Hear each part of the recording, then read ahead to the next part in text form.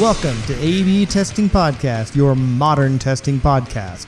Your hosts, Alan and Brent, will be here to guide you through topics on testing, leadership, agile, and anything else that comes to mind.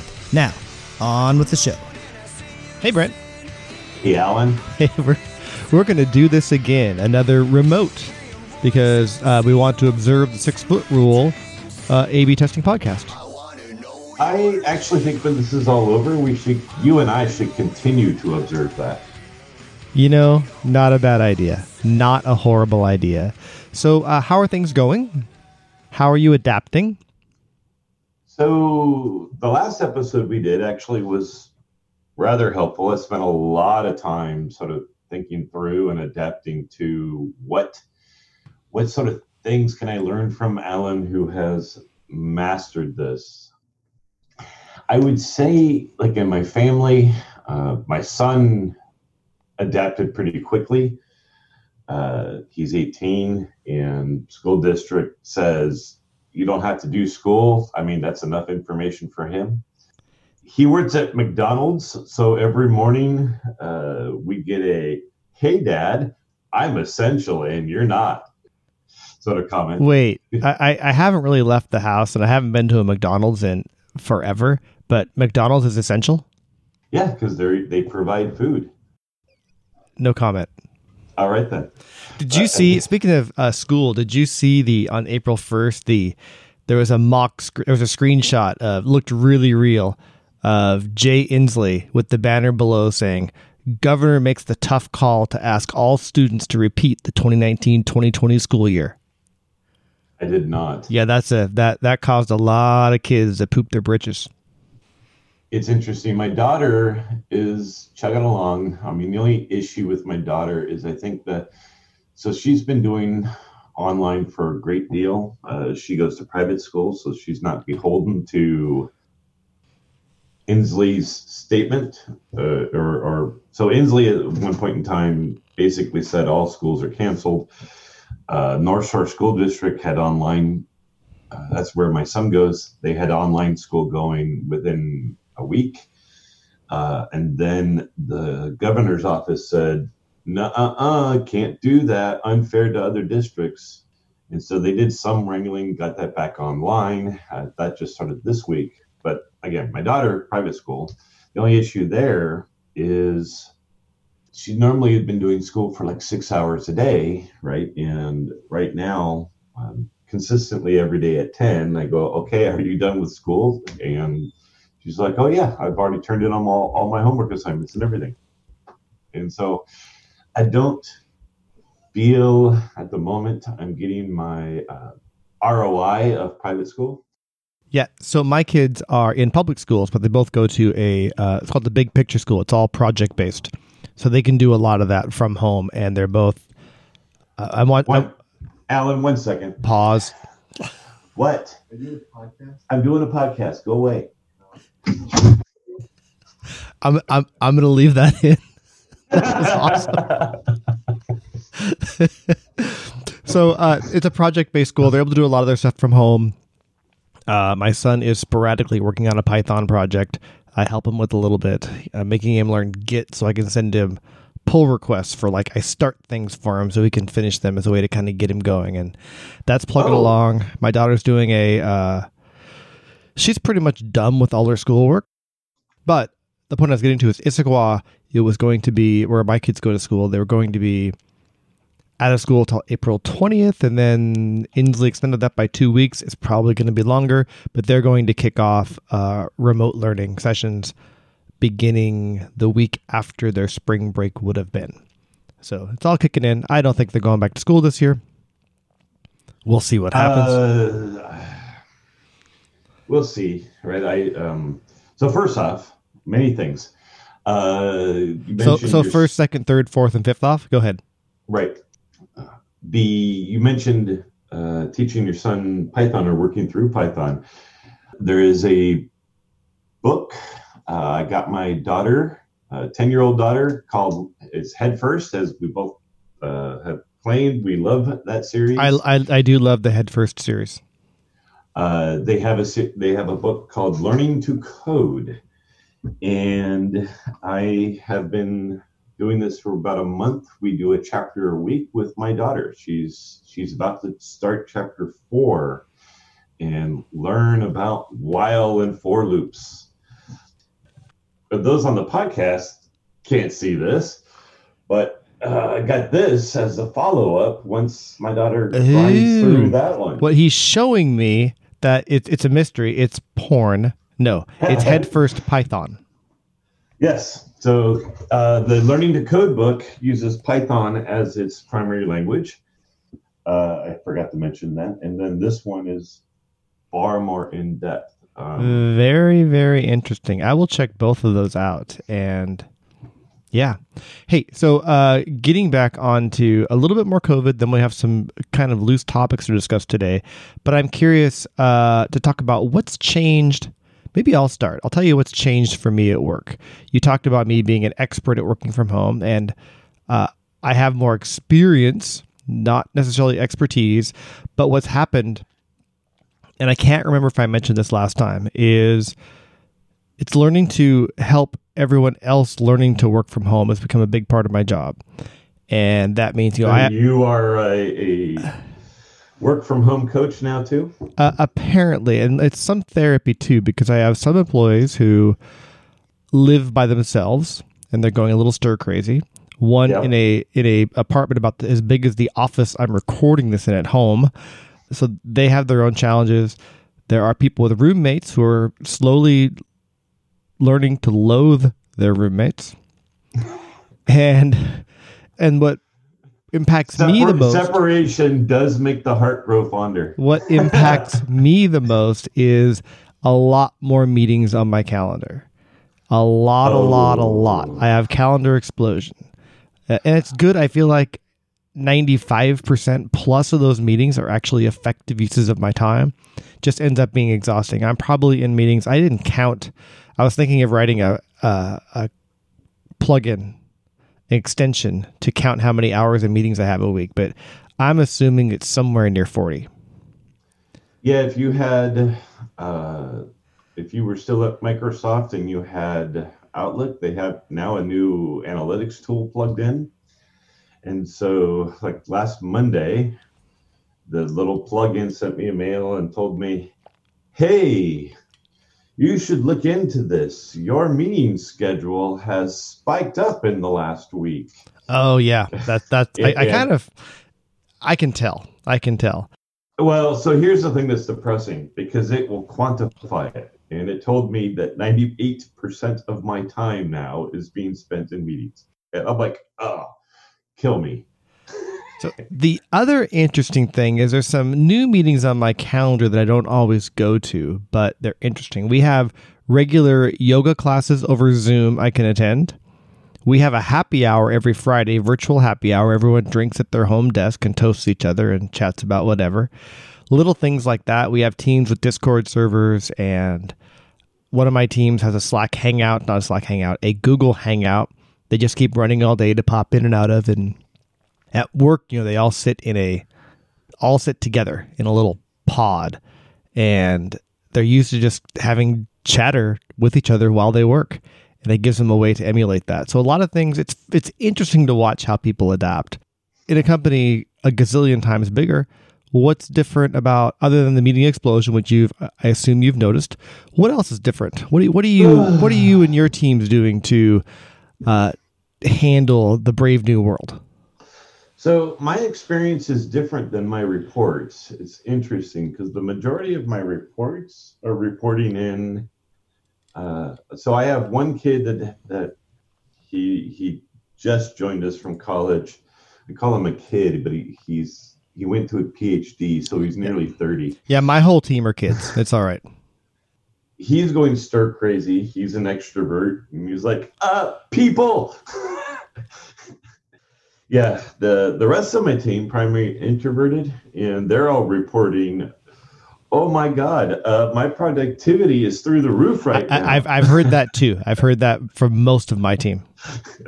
Yeah, me, I'm, as we've talked about many times before, I'm introverted. By the way, I had a meeting this week. We're doing more like get to know each other meetings over Zoom, and I'm interrupting you because one of my skip levels spoke up. He's a kid. One of the kids lives by themselves. He said, and I'm an INTP. I thought, as am I. As we all are. Yes, it's a club. All right, go on. As a manager, right, you have to compensate, right? You can't follow your instinct to avoid or kill all the people that you are interacting with. Correct. It's against the law. So you learn skills to compensate for this, and even how to fake for momentarily being extroverted. But the meeting schedule is tiresome, right? It drains your battery really quickly, and you don't get to compensate or balance it out with actually getting stuff done, right? Yep. So too much talky, not enough doey in Brent's life right now. Yeah, I think I've heard that. Yeah, I have honestly, and this won't sustain long term, but for right now, I've had to commit that I am just going to have to spend 4 hours, half a day on Saturday, doing the stuff that I would normally have done during the week, the Dewey part. I do my Dewey on Saturday. So I do that on the weekends as well. It's essentially as my body clock. No matter what time I go to bed, I get up at 5. I haven't set an alarm clock in forever. If I stay up too late, that little aspect of my body clock drives me crazy. So I'm very defensive. I need to make sure I go to bed on time because I know I'm getting up at 5 no matter what. Anyway, the nice thing about that is the majority of my family on weekends will sleep in until 10. I'm like, sweet. Yes, that's actually when I get the work done. I have this weird thing where most days I will wake up 5 or 10 minutes before my alarm, no matter what time my alarm's set for. I usually have meetings beginning at 5:30 or 6 in the morning, so I too get up at 5 or 5:30 every morning, and I tend to wake up most mornings on my own. On the weekends, my body is able to sleep till 7 o'clock, but my family doesn't roll out of bed till about 10, so I have plenty of time after taking care of the dog and take the dog for a walk and making some coffee to get a couple solid hours in then, and that works out pretty well for me. Yeah. What are your teams doing at Microsoft to stay connected other than the typical day-to-day meetings? So I have a daily stand-up, right? I bring that up. I ask how people are coping, how I can help. We are doing a morale event today within my manager's organization. That should be interesting. So, as you know, typically with morale event, that there's generally food involved and some sort of activity. You just bring your own food? No, actually. So, every member of the team yesterday got a $40 DoorDash gift certificate, and we are all to schedule our DoorDashes. Make sure the food is there by noon, and then noon we will be eating and playing some sort of game. Oh, cool. Cool. We are, there's a lot more virtual happy hours going on across teams, some games. I've been playing a lot of Exploding Kittens over the internet, a little bit on Board Game Arena. I just downloaded Doom Eternal. I'll be playing that all weekend. But a couple questions for you. During this time, what book are you reading right now? Not really much. Head First Dewey. Yeah. So the closest thing to a book that I've been reading is this one called Math Riddles for Smart Kids. Brent this is why we shouldn't do recordings over Zoom, because Brent hold things up to the camera on a podcast. I think it's kind of fun. But yes, it's smart riddles or math riddles for smart kids. I like that. It's basically nothing but story problems, and I sit down with my daughter and we do a couple of them a day. Good. What games are you playing? Everything else, not playing anything. Again, here's what I would say is, because the meeting schedule has gone way up, my drive, if I have free time, I'm getting stuff done, because that actually helps my karmic balance better than those other, normal relaxed time activities. Yeah, So that's true for me as well. I wonder if that has to do a little bit, at least with the personality type. my son and I, it was interesting. So he has a girlfriend. He's going a bit stir crazy because of this. Can't spend time with them, and he'll go up on Xbox. And if his friends aren't there, then he'll fall back to his plan Z, which is, oh, let's see if Dad wants to do something. So we played Borderlands 3 for a couple hours 4 or 5 days ago. But other than that, I mean, there's nothing to report on my side. You? Like I've been playing Ori and the Will of the Wisps. I kind of get platformers end up frustrating me after a while. So I bought and downloaded Doom Eternal, as I mentioned earlier, last night, and I'll be playing that this afternoon and this weekend. That's what Doom or first-person shooters in general is a good way to virtually act on your introverted instincts. Is that true? Right. Are you making crap up? In Doom, you are allowed to kill all the people. No, you're killing. You're not killing people. You're killing demons. Whatever. Big difference. What's been, other than the work stuff we talked about, what's been the biggest change for you over the last 2 weeks, 3 weeks? Finding a rhythm. So I own babysitting duty up until noon. Then we hand off to my wife. So finding a rhythm where I can kind of keep my day schedule sort of normal-ish, but incorporating helping my daughter. That's been the biggest challenge. Like right now, so normally around 8:20, and it's 8:26 right now. Normally around 8:20, I have to stop whatever meeting I'm in, go get my daughter breakfast. But today she's having cereal, and I have put it all out on the table. It's self-serve breakfast this morning. Yeah. Having teenagers, as painful as it can be, is an advantage at this time because they're largely self-sufficient. I have to give them some structure to make sure they get things done. And other than that, it works out pretty well. Yeah, I just went and glanced at the table. It doesn't look like she's up yet. Oh, well. Yeah, oh, well. Okay, I'm sure other stuff will come up, but I am going to do yet another episode where Alan outsources his job to Brent.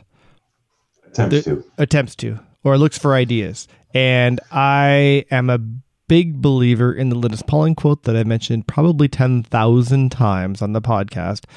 The way to get good ideas is to have a lot of ideas, then throw the bad ones away. So I'm always looking for ideas, so you're welcome to send me things if you're listening. If you're on the oneofthe3.slack.com Slack group, you can send them to me there. By the way, we don't have it on our Slack, but it looks like all the paid versions of Slack have got the new Slack upgrade. It's very slick. You can now put, for those of us that have Slack teams with lots and lots of channels, you can now organize those channels into folders or groups. Makes things very nice. A little more organized. I was worried at first it made Slack feel a little bit too much like email, but not too bad.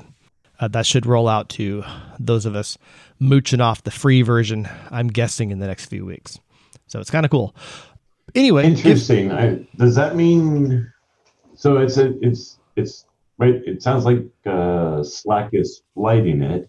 I wonder if they're prioritizing their paid or if they're free just significantly outnumbers their paid. I'm sure free significantly outnumbers paid. I don't know if they're flighting. I think it's been available. We just turned it on. So I don't know. I'm not a Slack admin on. I haven't been contacted. I'm not sure how they're going to do. For the paid version, they contact an admin first and say, hey, when do you want this turned on for you? and they do a little testing, and then they say, yeah. So anyway, I wanted to mention that because I like it, but give me feedback. And the question for Brent and for everyone listening is this. Say, for example, you knew someone, perhaps who's speaking right now, who was given the abstract task of increasing velocity on their engineering team or in their engineering organization, knowing full well, actually, this is weird talking about it this way. So I have been asked to increase velocity for the team with both parties knowing full well there's no blueprint and velocity is an abstract term and that it has probably as much perception as it is actual execution. I have my own bag of tricks, which has worked for a long time. Small batch size is probably the easiest one, both for perception and actual throughput. That, along with a clear definition of done that includes a focus on the customer problem that's being solved by that work. Those two are my two go-tos, but I know enough to know that those two alone aren't a blueprint. What else should I consider if I wanted to increase the actual and perceived velocity, or I'll use the word velocity for now. Or put another way, if you were the designated velocity champion, what sorts of things should you be doing or thinking about? And I assume gaming the numbers is off the table? This isn't Microsoft. We actually do legit work here. Okay, so you called out velocity versus perceived velocity. So I can. How do you think those are measured differently? It's the communication of the velocity. It's a little bit, not necessarily how to lie with statistics or game the numbers, but for example, when I have a couple weekly meetings, one with Americas, one with Europe, where I go over project status across the org, and just focusing not on these 70 or so projects we have in flight, but just focusing on the projects that have some delays or some risk. And the purpose of that meeting is much less so on the actual delays, because they could just send me those in Slack. It's really about emphasizing our culture of transparency and psychological safety and just learning from each other. I think the primary use of that meeting in my time in the group has moved from sort of a status check to a meeting that covers that's really about emphasizing our values as an org, our principles. And okay. However, to answer your question, I had to precede with that. Afterwards, I send a brief set of notes to the whole org with completed projects that week, delays, updates, and new projects. One thing I did recently to address perceived velocity is I used to start the thing off with delays. I had delays, and then completed, and then new. I did two things to improve the perception of velocity. Exact same information. One, I put completed at the top instead of delays at the top. And then delayed. And then I always have delayed with a reason, but now I have delayed along with the mitigation step for that delay. With the idea being that this is delay because team X was depending on team Y and they're waiting on whatever. Same reason, extra sentence. This is being resolved and determine if it's a systemic problem that should be solved at a higher level or whatever. That it's a little bit in the marketing spin of the same information. That's what I mean by perceived. Okay. Yeah, in one way, and that can be in a bunch of different ways. So right now, if I interpreted that correctly, right, that last thing is your manager sounds like he actually reads your status report and I don't know. I mean, he does, but it's the other people that read it. So I'm surprised that people actually look at this. It's just meeting notes. I wouldn't even call it a status report. So if you're sending out a sort of a regularly read and structured email, and if it framed delay at the top, you're puzzling through or have validated that you starting the top of this with delay is artificially raising the focus on that. That is my hypothesis. Yes. All right. So, and that's just one example. There could be more, but I wanted to give you an example.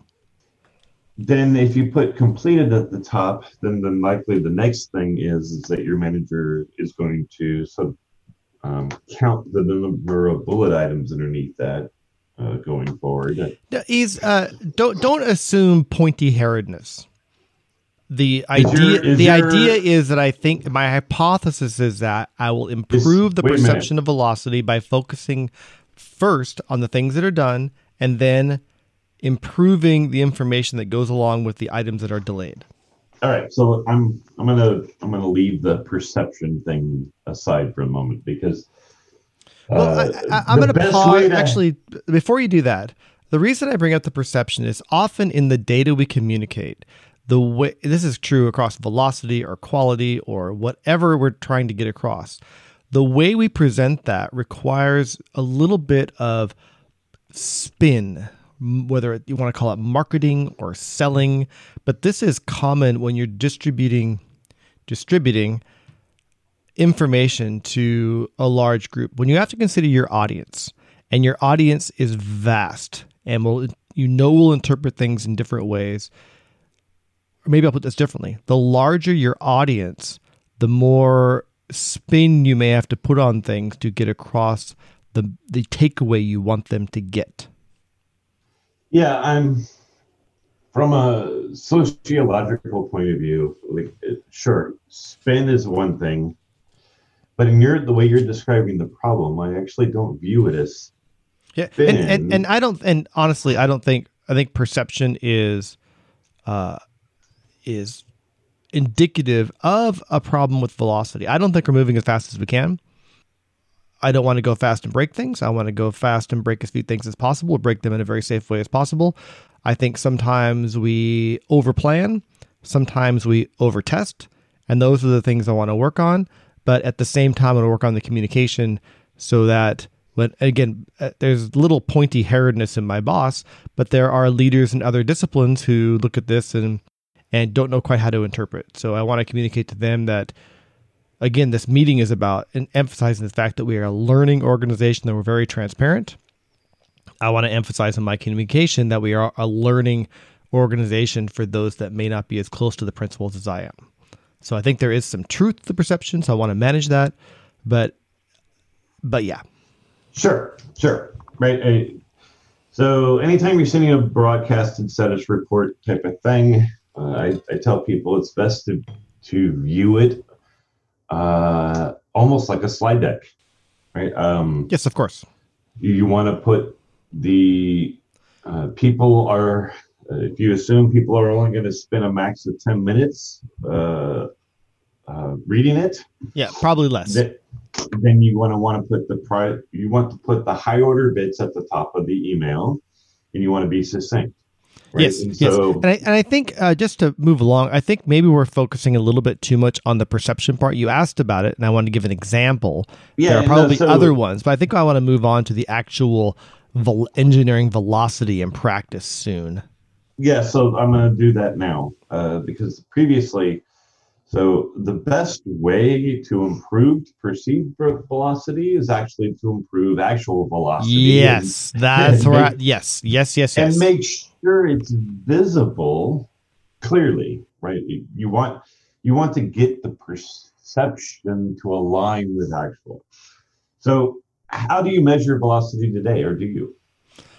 The only thing I use now is lead time. I only look at things at the project level. So I can use lead time, which is a pretty good measure. But what I'm missing is, what that doesn't get me, there are some projects, for example, that their definition of MVP and my definition of MVP are different to some degree. And you know me, I have a very lean definition of MVP. What is the minimum thing we can build that will let us get validated learning? So on that one, I've had that conversation a million times. That is generally a discussion with the team and go, MVP is not the new millennial version of the term beta. They're not synonyms. Yes, you're right. And you got to. And what happens is, so lead time is very much a trailing indicator for me. I can tell lead time of our projects. I can tell how many projects we're delivering a month. They're not all the same size, but it's in larger numbers. It makes sense. But it's all trailing indicators. The work I need to do is at the team level. So what I'm thinking of doing is trying to figure out what are some principles we should apply across our engineering orgs to increase velocity. Batch size is one, but I'm probably getting too specific. I want you to continue to comment. I'm just going to steer you a little bit. I gave you a very long answer to your question. I should have just said, I know throughput at the project level, and I know lead time. Yeah, I'm looking at, so lead time translated to Kanban is what? The time, the batch is in development? No, it's from product hypothesis to customer reaction or customer feedback, customer validation. Oh, that's cycle time. Okay. Cycle time. So wait, all right. Got it. Well, and to be fair, as I've read about this, I've seen those terms not quite interchangeably used, but flopped and extended a bit. So thanks for clarifying. So this is not just development time. This is... Wait, I've always thought of those backward. Have I? Anyway, it's this time like we want to build this, so that includes planning all the way to in the hands of customers. Lead, I'm looking at, so lead and delivery time often go hand in hand. They are the terms invented from the manufacturing. Okay, then I'm going to go with them. Okay. Lead is the time it will take to process and prepare material, produce and transport it to you, the customer. Oh, okay. So lead time in that regard. Yeah. It's so. For example, we're dealing with this all over the place in the world right now. Manufacturing, their lead times have gone way down, right? Or way up, I guess. They've increased, right? If you need toilet paper, the lead time for producing toilet paper has increased. It will take longer to get it out to the customer. As an aside, I was at the grocery store the other day. They actually had toilet paper. I didn't need it, but I felt obligated to buy one small pack anyway. You're part of the problem. I almost posted it on Facebook. Achievement unlocked. I haven't bought toilet paper since this thing happened. I didn't. I honestly didn't need to, but I bought just a small pack. Anyway, all right, good for you. We're on a lead time tangent. All right, so here's the thing that I normally do. I think you're trying to do it from the top down, which is the thing that's interesting for me because I normally do it from the bottom up. Okay. I work at the top. I need to go work with the bottom. So I do want to hear this. Theory of constraints, right? What you need to do is figure out how to apply the theory of constraints at a useful macro level, right? You need to identify the very first thing that you need to do is visualize the process. And obviously something automated is going to be great. But at your level, like how to do it at the macro level is something I have not ever done. At the micro level, right? Visualizing bottlenecks is easy. You put together a Kanban board, right? And you get useful columns going, and you put WIP in place, and where the bottleneck is becomes really clear, really fast. So one idea might be, whatever your macro level thing is, do you have the power to limit WIP? No, I can plant seeds though. So I should talk a little bit about how our org works. And it's interesting you brought that up because that's been on my mind as well. Maybe last month, we have a monthly get together of all of our leads. And I usually take across the world. And I usually take 10 or 15 minutes and present something. And it's usually not very prescriptive, but I'm planting seeds. And the thing I talked about in this one was flow and cues and some lessons learned from Reinertson's flow book. It sparked a lot of interest. I used that to segue into a talk on, because I talked a lot about queue times. I use that to segue into a brief overview about how you and I like to approach Kanban, well, which is really how to use Kanban properly. And the model I used was people taking the default version of Kanban, like the first board you create, Kanban board, has to do, doing, done. And I say, this isn't really very helpful. You and I have quite similar columns. I've used what you have built. I won't go into them all right now. Yep. But logical steps that show flow all the way from things that can be done to things that are validated in production.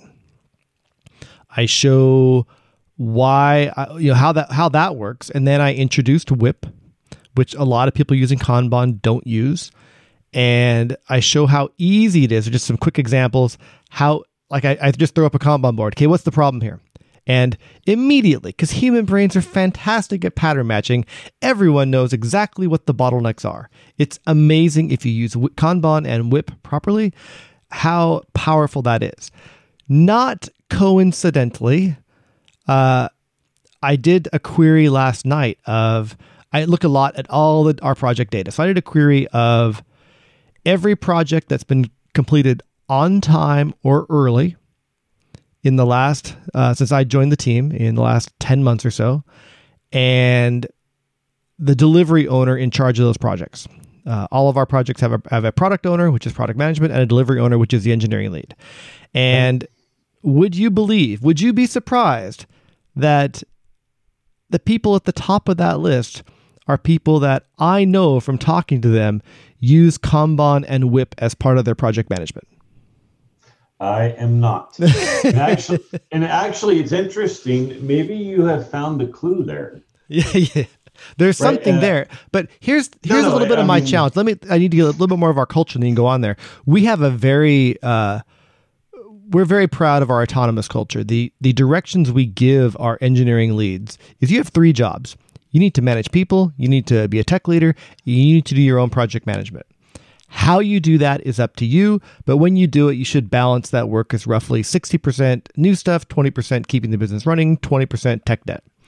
And we give them, very much in the spirit of, who wrote the Leader's Guide to Radical Management? Denning. Give people a framework they can work in and then get out of their way. And so I offer tips on why they may be using Scrum or Kanban ineffectively, and slowly they get better. But that's kind of where we're at. So people get to choose. We don't prescribe a project management approach. I obviously have my preferences, but in the way our org works, it wouldn't be fair of me to tell them what to do. I can give them suggestions on what may work better in their context as I work my way around our 88 different engineering teams, however many we have. Yeah. Okay, I get that. So in addition to this, we need to come up with a strategy that doesn't involve command and control. Yeah, and I should also point out, they do listen to me. So if I just sent an email or a Slack message or presentation that said, Alan thinks velocity can be improved if we follow these 3 principles, they'll try them. Oh. So I won't. Right. I can't prescribe, but I've worked myself into a position of credibility where if I say stuff, it won't be, whatever, shut up. So that there is that advantage.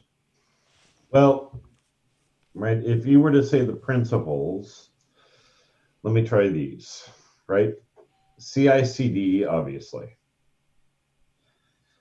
Pull and WIP. Right. I think those 3 principles, or those 3 assets, techniques, thingamabobs. I don't care about the right noun.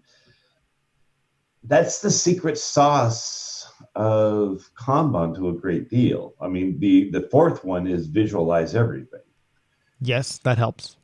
Right. But if you had a team, so if you get teams to initiate WIP, and then people are going to come up with, well, hey, I'm idle. I can't pick up another ticket because WIP. What do I do? Right. Then you guide them towards pulling. Right. And then the CI/CD, the best thing about CI/CD is it's a just fantastic inoculation into the primary flaw with Scrum, and that is all the bugs get integrated or get introduced into the product the at 11 p.m. the night before the end of sprint demo. Yeah. Even our teams using Scrum, though, however, I'm 90+% of those, their stuff, when it gets to the done column, it's going into production. They don't really, it's a Scrummer bond sort of thing. But we have CI/CD across the org. That part's there. What we don't have is this idea of WIP. And I think it is leading to perceived and actual slowness. So if you have WIP in place, then you need to make sure pull is in place. And a lot of times when I say the word pull, I mean the opposite of push, not a long thing that you hang electric wires off of. Yeah. Right. So WIP is really powerful along with pull, right? So there's a problem. At the individual level, they're motivated to start the next new shiny thing. Thanks for that. Wow, you'd make an attractive teenage girl. I don't know what you did. Brent's hallucinating. Yeah, Ellen is somehow incorporated Snapchat into Zoom. Shiny things. Sorry, tip of the day. Sorry to interrupt. I was goofing off listening to Brent. You can go to snapcamera.snapchat.com and you can get a filter that'll work in your video app, so you can change. There's one where you can change yourself to a potato. It's pretty good. Anyway, go on. All right. Anyway, so once I get WIP, getting WIP on a team, because WIP seems like what you're doing is you're setting up artificial bottlenecks. And it takes a little while to get people to understand, no, once you have the right WIP limits in place, on your Kanban board, you should always have exactly one column that's bottlenecking if you have the right WIP limits in place. And it's great because that is Kanban telling you, hey, dive in here. It's all about creating an effective learning culture. If you don't know where your bottleneck is, start adding WIP and cranking it down until something starts to slow. Absolutely. And I can offer this advice to the teams that are who have been nudged properly to use Kanban as their project management. The second thing is you want to change the intrinsic motivation of each employee. They're motivated to start the next new shiny thing. You want to change that intrinsic motivation to be around closing is more important than starting. Finishing what is in flight is more important than starting something new. And when I get a team going into that particular rhythm and they successfully change that mindset, you discover something fascinating. And that is that they realize they can actually start the new shiny thing faster by focusing on closing. Yes, and I feel like we may be pretty good at that. Okay. But I think there may be, and maybe you'll ask for your advice here, and we're actually, believe it or not, getting close to the end of our time, is one thing I've discovered in looking at which projects have been successfully delivered and looking across hundreds of projects now. There is a correlation between, and it's a little different at Microsoft with program managers who wear a bunch of different hats, but between our product managers, our product owners, and our engineering leaders, the better alignment they have between the two of them, because they're able to figure out what exactly is they're building, what problem it's solving, what a true MVP is. But the tighter that alignment is, the more velocity their teams have. Have you noticed anything like that, or have any ideas on how I could encourage that to work better? When you have teams that have a tight alignment, here's how I phrase it. My PM in engineering or development, let me do that. PM in development, they have different roles, and often the power structure between the two of them is unbalanced. And the way I frame it is they're my partner. And what I expect from a partner is that they are as concerned about my goals as they are their goals. And their goals are not my goals. Meaning we have overlapping. So some PMs go, dude, your goals are what I tell you to do. Here's the requirement spec, go do it. Right? That doesn't work though. It does not work, but there are some, thankfully it's rare, but there are some PMs that are power tripping. So I sit down with my PMs and I go, look, this is my definition of a partnership. If you want to be my partner, it's not by words. This is what this means. It means you and I will consistently sync up around what my goals are and what your goals are. And we're going to have a conversation that results in both set of goals being equally cared about by both sides. That is a partnership. Yeah. Right? And why do you? I'm going to push back. Why do you want both sets of goals to be aligned? How come you just can't have one set of goals between you? Because the goals are going to be different, right? And they're going to have something very PM focused as well on their list. No, screw that. Your goals together are to solve a customer's problem. That's nice as a T-shirt motto, but on any level of drill down, it falls apart pretty quickly. Every human being has intrinsic goals. They have things that they want to achieve. Hey, let's say you were my PM and hey, you're like, hey, this is the right thing for the customer. And you know what? You're really trying for a promotion. Yeah, right? That's a Microsoft thing. There are always intrinsic and extrinsic goals. I believe that. People are trying to improve. People are trying to grow. But the first thing you do is realize that users come first. How are we going to solve that problem? On the engineering side, you can help figure out what's the minimal amount of work we need to do to validate whether we're solving that problem or not. Agree on that. Implement it. Rinse, lather, repeat. Yeah, so I generally come from the engineering management point of view. And as you know, my experience, like, more often than not, nowadays I'm more of I am my own PM, right? I already have the lather, rinse, repeat. I know how to get feedback from the customers. I know how to use the data. So it's generally not a problem. Yeah, I'm the same. I work with no PMs on the teams I manage. I just want to help the other 240 engineers in the organization be successful.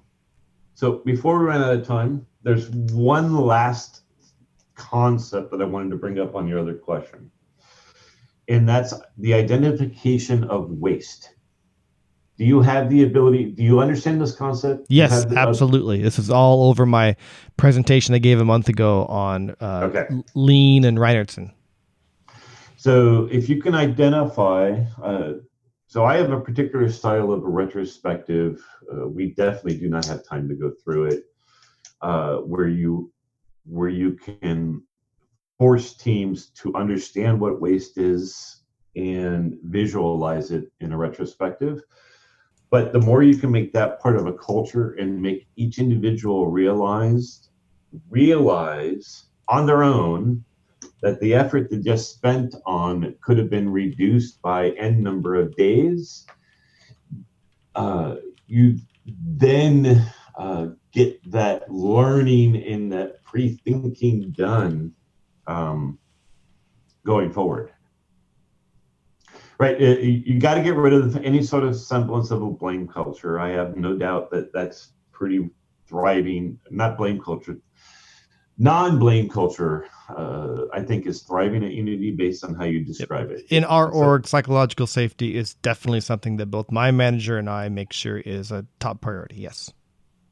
So once you get through that, then getting people through trained on at a ground level how to use a retrospective to identify sources of waste as a way to learn what to do next time, because turns out very specific causes of waste are very rare. It almost always generalizes.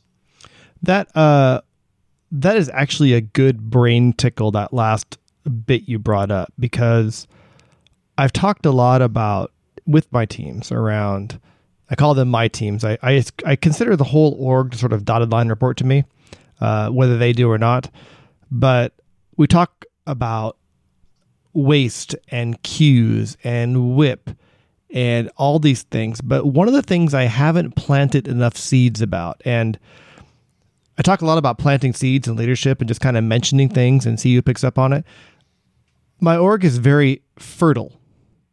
They, like, when I plant seeds, they pick them up, and I'm surprised sometimes. Hey, Alan, I tried this thing you mentioned. It's working. I thought that wasn't even my main point, but yeah. And I haven't planted enough seeds yet around the power of retrospectives. And that may be one of the next things I talk about with the team and start planting, because that's where the improvement happens. We have a learning culture, and most or probably all the teams do retros, but are they effective retros that focus on not just on bugs or issues that came up or conflicts, but make sure those retros include ideas on improving velocity or identifying waste or cues would be, or bottlenecks or yep. Right. So retrospective and needs to not be a postmortem. It needs, right. And I don't think they're that, but I think I can nudge those to being a way to scale some of this knowledge. And we are going to spend our next podcast talking quite a bit more about retrospectives, whether you know it or not. I just put it in Slack. What do you think about that? I think it's fantastic. All right. Of course, by then we'll have forgotten it. All right. I better get going. All right. And Alan is now Mr. Potato Head. I have become a potato for Brent. And hey, it is good chatting with you. Glad things are going well. Please stay healthy. And that message goes to Brent as well as the rest of our listeners. All right, then. All right. I will see you. Thank you. Bye-bye.